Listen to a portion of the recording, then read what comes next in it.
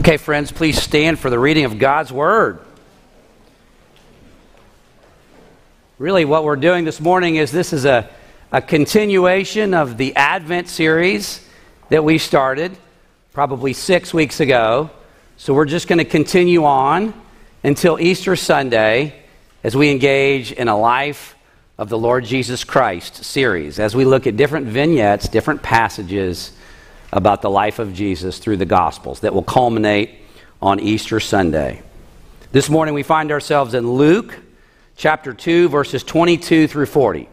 Remember, beloved, these are the very written words of God. And when the time came for their purification according to the law of Moses, and they brought him up to Jerusalem to present him to the Lord, as it is written in the law of the Lord, every male who first opens the womb shall be called holy to the Lord, and to offer a sacrifice according to what is said in the law of the Lord, a pair of turtle doves or 2 young pigeons. Now there was a man in Jerusalem whose name was Simeon, and this man was righteous and devout, waiting for the consolation of Israel. And the Holy Spirit was upon him, and it had been revealed to him by the Holy Spirit that he would not see death before he had seen the Lord's Christ. And he came in spirit into the temple, and when the parents brought in the child Jesus to do for him according to the custom of the law, he took him up in his arms and blessed God and said, Lord, now you are letting your servant depart in peace according to your word. For my eyes have seen your salvation that you have prepared in the presence of all peoples, a light for revelation to the Gentiles, and for glory to your people Israel. And his father and his mother, they marveled at what was said about him.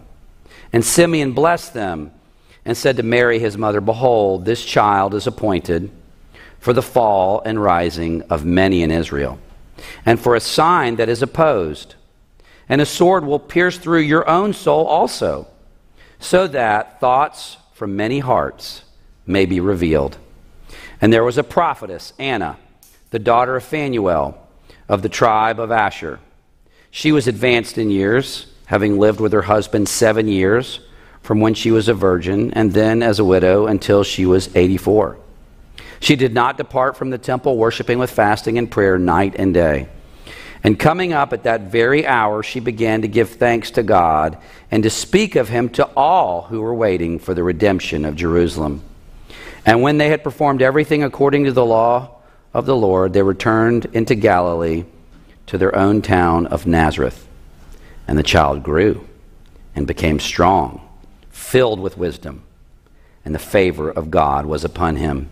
Indeed, the grass withers and the flower fades, but the word of our Lord stands forever, and may he add his blessing to it. You may be seated.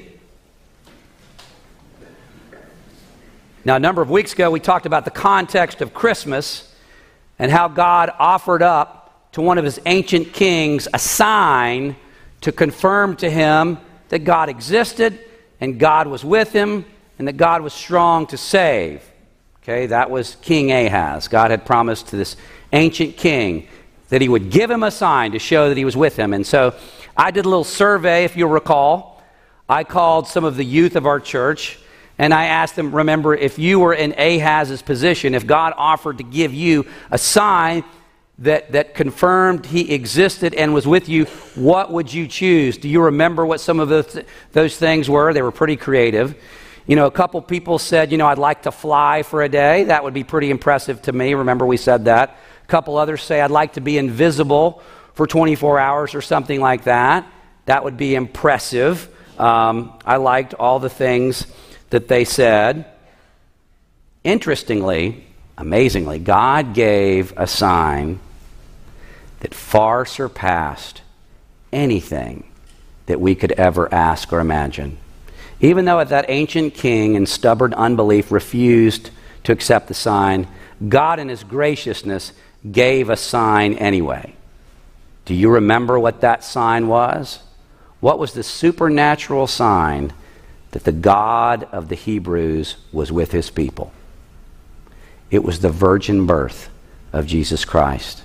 was the sign that God gave to his people. But if you're Mary and Joseph, that would have been very difficult to wrap your mind and heart around the fact that your child was that child. You know, I mean, just put yourself in their position. You're a humble people. You are an obscure people. You're an impoverished people. You're a couple that has no status. And yet God Almighty has entered space and time in your son. Jesus would be the Christ. That would have been very difficult to understand, internalize, believe, wrap your mind around. And so in my view, that's why Luke goes into great detail when he describes what happens at the presentation of Jesus, when Luke does not go into great detail at the circumcision of Jesus. So in Luke 2:21, Luke, almost in passing, mentions the circumcision of Jesus with almost no details. And then next, Luke describes the dedication or presentation of Jesus in the temple from Luke 2:22 through Luke 2:40. He goes into great detail. So I ask you, why does he go into great detail when it comes to the presentation of Jesus in the temple when he did not do the same thing with Jesus' circumcision? Was one more important than the other? No. I would submit to you there's a very, very good reason. Luke goes into the detail that he does that we're going to look at because that's where Jesus' identity, his role as the Christ, was confirmed and reaffirmed. Because I'm telling you, if you're Mary and Joseph, despite the fact that Gabriel had appeared to you supernaturally, despite the fact that you had borne witness to a virgin birth, I guarantee you this would have been hard for them to truly understand and come to grips with. And so some things are said at the presentation of Jesus that they needed to hear that would have been greatly confirming to them, and that's why I think Luke goes into great detail. He wants you and me to hear what Simeon and Anna have to say. That's what we get in this text. Okay, verses 22 through 24. Let's look at our text. And when the time came for their purification, according to the law of Moses, they, Mary and Joseph, brought him, Jesus, up to Jerusalem to present him to the Lord, as it is written in the law of the Lord, quote, every male who first opens the womb, that's the firstborn, shall be called holy to the Lord, and to offer a sacrifice according to what is said in the law of the Lord, quote, a pair of turtle doves or two young pigeons. Now, there are two things going on here that deserve some explanation. The first is Mary's purification process. It's about 40 days after the birth of Jesus. And when women gave birth in Israel, due to the fact of the letting of the blood, and there could be, just in terms of discharges and things like that, ritually speaking, in the context of Old Testament Israel, after a mother gave birth, for a certain period of time, she was viewed to be unclean. And then, according to the law of God, certain steps had to be taken in order for her to be declared clean again and then readmitted to worship in Israel. So that's one thing that's going on. Okay?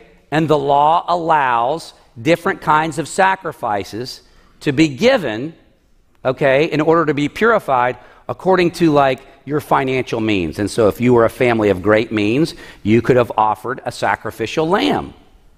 And that would have helped the purification process. But if you didn't have means, and if you were a family stricken by poverty, then you could give two small birds. And that's exactly what we see Mary and Joseph giving. They give two small birds, which was an indicator of their poverty, reinforcing the fact that the gospel of Jesus Christ is for those who know their need. The gospel of Jesus Christ is for those who see their need. The Lord Jesus Christ was not given to the kings of the earth. The Lord Jesus Christ was given to Mary and Joseph, the most humble and meekest of people. That is who the gospel is for those who see their need. These birds were also given so that the life of the firstborn son would be redeemed. Okay? Why is it that the life of the firstborn son in every family, if God blessed a family with a son, why is it that the life of the firstborn son had to be redeemed? In other words, those two birds would be accepted in the place of the life of the boy. That was a pedagogical tool that the Lord had established in the Old Testament to teach the Israelites. What do you think that taught the Israelites? What was the 10th plague in Egypt? The culmination, the hardest hitting of all the plagues, the plague that broke the back of Pharaoh and set his people free. It was the plague on the firstborn son. And there was only one way for your son to survive that event: if the blood of the lamb was placed on the doorpost of your house. In that case, that lamb, what would the function of that lamb have been in your house? That lamb would have redeemed your son. That lamb, the blood of that lamb would have saved your son. That lamb would have been accepted in the place of your son. And so after that event, to help the Israelites remember what God had done, after that, all the firstborn sons would have to be redeemed, to teach the people how God had delivered them with the mighty hand. And so that's what's going on here. That's what's happening here. About 40 days after the birth of Jesus, Mary and Joseph traveled about 6 miles north from Bethlehem to Jerusalem to do this. Okay, but Luke's primary interest is in what comes next. Look at verse 25. Now there was a man in Jerusalem whose name was Simeon, and this man was righteous and devout, and I imagine he was very well known, okay, and very well regarded. I think that Luke could have just mentioned his name and people would have known about his reputation. There was a man in Jerusalem whose name was Simeon, and this man was righteous and devout, waiting for the consolation of Israel, and the Holy Spirit was upon him. Now, consolation in this context means comfort. Okay, consolation consoles, okay? Not to be confused with the way that I understood the term consolation growing up. Ryan Friend, my tennis buddy, is going to resonate with me on this. If you played in a tennis tournament and you were unfortunate enough to lose in the first round, okay, you went into the consolation bracket, which was the bracket for losers, okay? So it wasn't really that consoling, okay, because you were in the back draw and that wasn't a good thing. This morning I was reminded not all consolation is the same, sadly. This morning, precious Elizabeth Libby is brought to me so that I could make good on my word. Because a couple weeks ago at the Christmas Eve service, Elizabeth Libby was a little reluctant to get up and sing, okay? And so I told precious Elizabeth Libby that Uncle David would give her a treat if she did it. She could just name it. So she named M&Ms that Uncle David was supposed to have this morning. Did not have them this morning. And I looked at her little blue eyes, and Courtney came up with a consolation of sorts, but it just wasn't the same. Simeon, he was waiting for the consolation of Israel, and I guarantee you, that was a comforting thing. That was a thing that was going to bring immense comfort to the people of God, who still were functionally in a kind of exile. Verse 26, it had been revealed to him, to Simeon, by the Holy Spirit that he would not see death. He wouldn't die before he had seen the Lord's Christ. What a special promise the Holy Spirit made to him. Verse 27, and he came in the Spirit into the temple. And when the parents brought in the child Jesus to do for him according to the custom of the law, he, Simeon, took him, Jesus, up in his arms and blessed God and said, somehow the Holy Spirit said, this is the one. And Simeon says, verse 29, Lord, now you are letting your servant depart in peace according to your word. For my eyes have seen your salvation, that you have prepared in the presence of all peoples a light for revelation to the Gentiles and for glory to your people Israel. I mean, what a moment for Simeon, who there is no doubt Simeon would have been a man highly revered, highly respected. During non-feast days, if you will, Jerusalem was pretty small. I think Simeon was a fixture there. People would have known him. And for him to do this, for him to provide this outside confirmation that you're not crazy. Gabriel, he really appeared to you. You really have given birth to the Christ of the living God, a light to the Gentiles and hope for the people of Israel. This would have been incredibly encouraging to Joseph and Mary, but there's more. The text indicates, okay, even the ESV, even though the ESV does not do a good job at really saying this, but Luke is explaining this in such a way that just as Simeon is saying these things, that this well-known prophetess named Anna, who was incredibly devout, she shows up at the exact same time. What an amazing coincidence.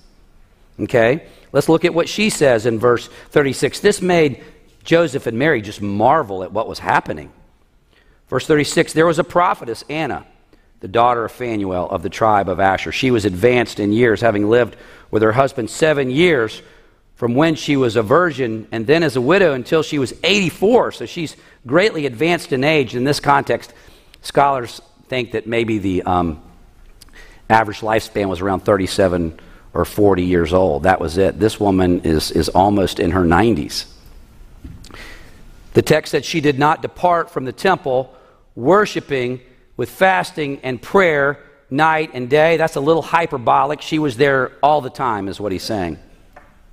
She's focused on the things of the Lord. Verse 38, and coming up at that very hour, what Luke means at that very moment, and she began to give thanks to God and to speak of him to all who were waiting for the redemption of Jerusalem.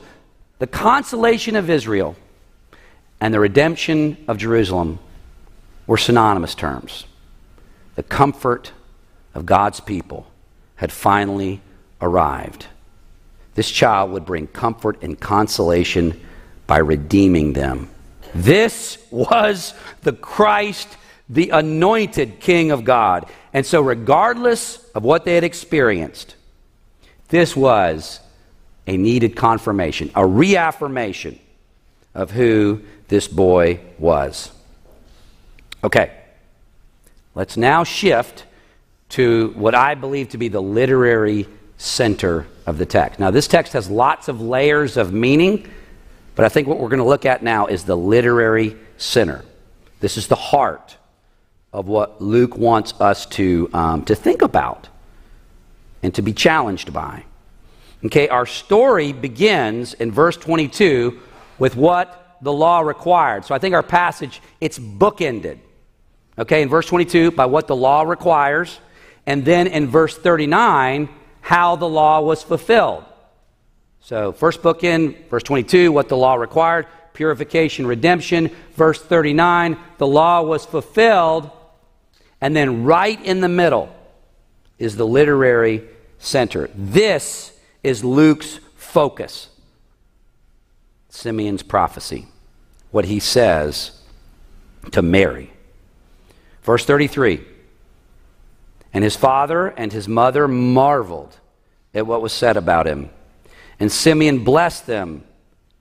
And then it's as if he turns to Mary, his mother. Behold, this child is appointed for the fall and rising of many in Israel, and for a sign that is opposed, and a sword will pierce through your own soul also, so that the thoughts from many hearts will be revealed. That in a nutshell, is going to be the ministry of this little boy. In a nutshell, in summary, that's it. So in addition to getting a confirmation, a reaffirmation, this was going to be a needed clarification because they were not expecting this part. And their conception, the Jewish conception of the Christ, was going to be this conquering king that delivered his people. But what Simeon is saying is, okay, there's a lot more going on here. In addition to all of the positive and the hope, there's going to be great difficulty and suffering involved in the ministry of this boy. So in addition to a confirmation, they get this clarification.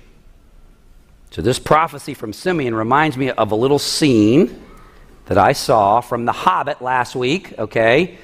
You know, they're showing The Hobbit and Lord of the Rings and all those kind of like on constant reruns. I'm also reading The Hobbit just for fun.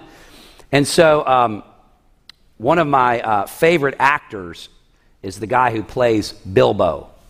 You know, Martin Freeman, that British actor, like he's just, his sense of humor is amazing. He's very funny, great timing. So he's Bilbo. And so if you haven't ever read The Hobbit or seen the movies, Bilbo Baggins kind of represents the most ordinary or boring of men, okay? The last person in the world that you would ever expect to get invited on some grand adventure. He's the last guy ever, okay? It would be like if I was in the story, okay? He gets invited on this grand adventure to go get this treasure, okay? And the dwarves who are there, who are asking him to do this, they give him a contract. Who here has ever seen the movie and they watch Bilbo read the contract? Just raise your hand. I feel sorry for y'all. Y'all need to watch this. Get to know this a little bit. At any rate, the Martin Freeman character, he reads the contract, and there's some good things in the contract, but there's some clarification, difficult parts in the contract. So I can't really emulate what he does, but so in the movie, he's reading the contract, and he's kind of encouraged initially. He reads, he's kind of mumbling to himself, Bilbo does, and he reads, up to but not exceeding 1/14 of total profit, if any. That would be his share. He's like, that's a good thing, that's fair, that's good. Then he mumbles to himself, he says, oh, present company shall not be liable for injuries, including but not limited to lacerations, he reads, evisceration, and then he reads incineration, okay, and he indicates he's feeling a bit faint, okay, this is not necessarily what he had in mind. Simeon is giving the fine print. Yes, your son is the Christ, the Son of the living God, the hope of Israel. Okay, but he's going to cause the fall and rising of many in Israel, and he is going to reveal the hearts of the Lord's people. Simeon is giving the fine print, which is amazing. Look at the end of verse 35. The end of verse 35 in this prophecy. What does this mean? So after the parenthetical remark, where Simeon says to Mary, and a sword will pierce through your own soul also, can you imagine what it would have been like to witness the execution of your son? Can't even begin to fathom that. Certainly a sword would pierce through her heart and her soul. Then Simeon says, so that he's going to be a sign that is opposed, so that thoughts from many hearts will be revealed. You know, what does that mean? The thoughts of many hearts will be revealed. See, all of the Israelites claimed to know and love the God of Israel. All of the Israelites claimed to know and love the God of their forefathers, okay? But according to Simeon's prophecy, their response to Jesus would reveal whether or not they actually did. Jesus was going to be their barometer of belief in God. You can't love God if you don't love Jesus. Okay, what that's kind of foreshadowing is to know and love God is to know and love his Christ, the Lord Jesus. According to Simeon's prophecy, the people's response to Jesus would reveal whether or not they really did. And just like in our day, many people claim to know and love God. That was the story of my life for most of my growing up. Nate and Chris Bennett and I interviewed a potential pastoral intern at Providence, a young man named Chris Coleman, who just graduated from Texas A&M, and now he's prayerfully considering or going to RTS Dallas. And so we had a lunch with him to get to know him, and so we were all sharing our stories with him, our testimony in brief.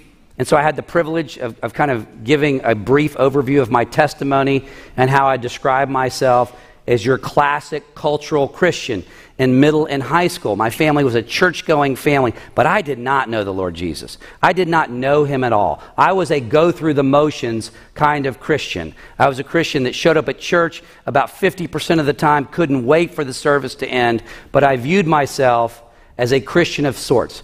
I did not know the Lord Jesus Christ, and therefore I did not know God. I was as lost a boy as I could be until the Lord brought me to himself in college. That's the story of many people who claim to know and love God, but they do not know the Lord Jesus Christ. Did you resonate with that opening devotional from Spurgeon? Okay, where he describes the Apostle Paul's love for the Lord when he says, "Beloved, this alone is the true life of a Christian. Its source, its sustenance, its fashion, its end, everything is gathered up in the Lord Jesus Christ." Is that your feeling? Is that your view? Spurgeon asks, do you believe Jesus is the pearl of great price, that you would give up anything that you might have him? Is he the fairest of them all? Is he the most cherished thing in your heart and your life? That's what Simeon's prophecy is getting at. That's how it's going to reveal our hearts. Do you have that kind of love and affection for Jesus? In the book of John, John tells us, no one has ever seen God, but God, the one and only, who is at the Father's side. Jesus is at the right hand of God. No one has ever seen God, but God, the one and only, who is at the Father's side, has made him known. How do we know God? Through the Lord Jesus. His life, his death, his resurrection, his rule, his reign. That's how we know God. Okay, I'm going to end with this. The plane is coming down for landing here. Just this week I was having lunch with a friend who was listening to a narration of Mere Christianity by C.S. Lewis. And it's wonderful to read, but he loved listening to it, a narrated version of Mere Christianity. Well, also, C.S. Lewis wrote a wonderful little essay. It's just outstanding, entitled, "What Are We to Make of Jesus Christ?" C.S. Lewis is as helpful as anyone I've ever read when it comes to things like this. He wrote an essay called, "What Are We to Make of Jesus Christ?"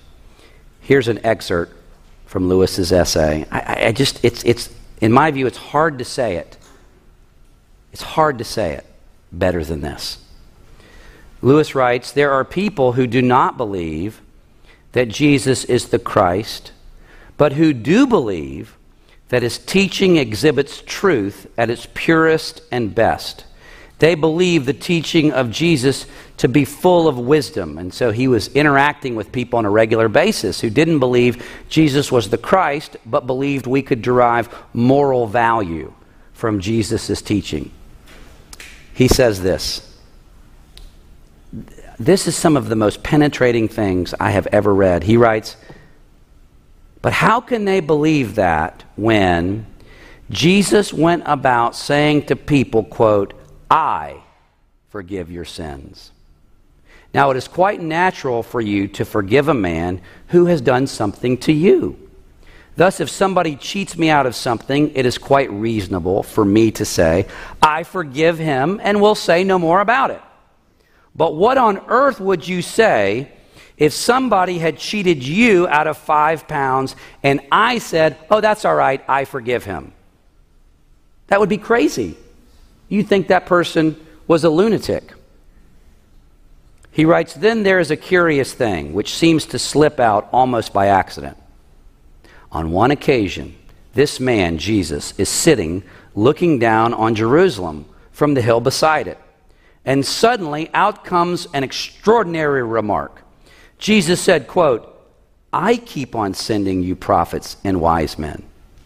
In other words, he is claiming to be the power that all through the centuries is sending wise men and leaders into the world. And nobody comments on it. And nobody argues with it. Here's another thing. In almost every other religion, there are unpleasant observances like fasting. But this man suddenly remarks one day, no one need fast while I am here. But this man says these things. Who is the man? Who is the man who remarks, no one need fast while I am here?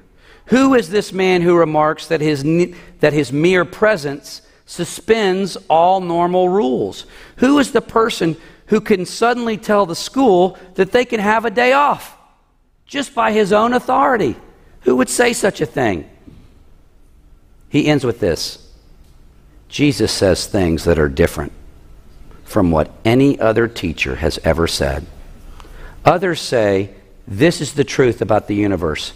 This is the way you ought to go. But he says, I am the truth. I am the way. I am the life. And no one can reach it except through me. He says, come to me, everyone who is carrying a heavy load, and I will set it right. Your sins, all of them, all are wiped out. I can do that. I am rebirth. I am life. Do not be afraid. Do not be afraid. I have overcome the whole universe. C.S. Lewis writes, that's the issue. That is the issue. In the final analysis, what is your view of Jesus Christ? The purpose of Jesus' ministry is to reveal what's in our hearts. Beloved, what can be said of you? And what can be said of me? Let's pray. Our gracious God and Father, the more we know about Jesus, the more we learn about him, the more in awe that we are. The more we learn about the Lord Jesus, his birth and his life, the more we love him. To know him is to love him and revere him, adore him and worship him. Father, in this new year, in 2022, as we meander our way through the Gospels, and we learn more about the life of Jesus, as we journey our way through the Gospels and learn more about the life of the Lord Jesus Christ, help us to love him. Help us to serve him. Help us to look more like him. Help us to be conformed more and more in his image, in his likeness. Father, help us to be like Anna in the sense that we just have to tell everybody that here is the redemption of Jerusalem. We pray in his matchless name, amen and amen.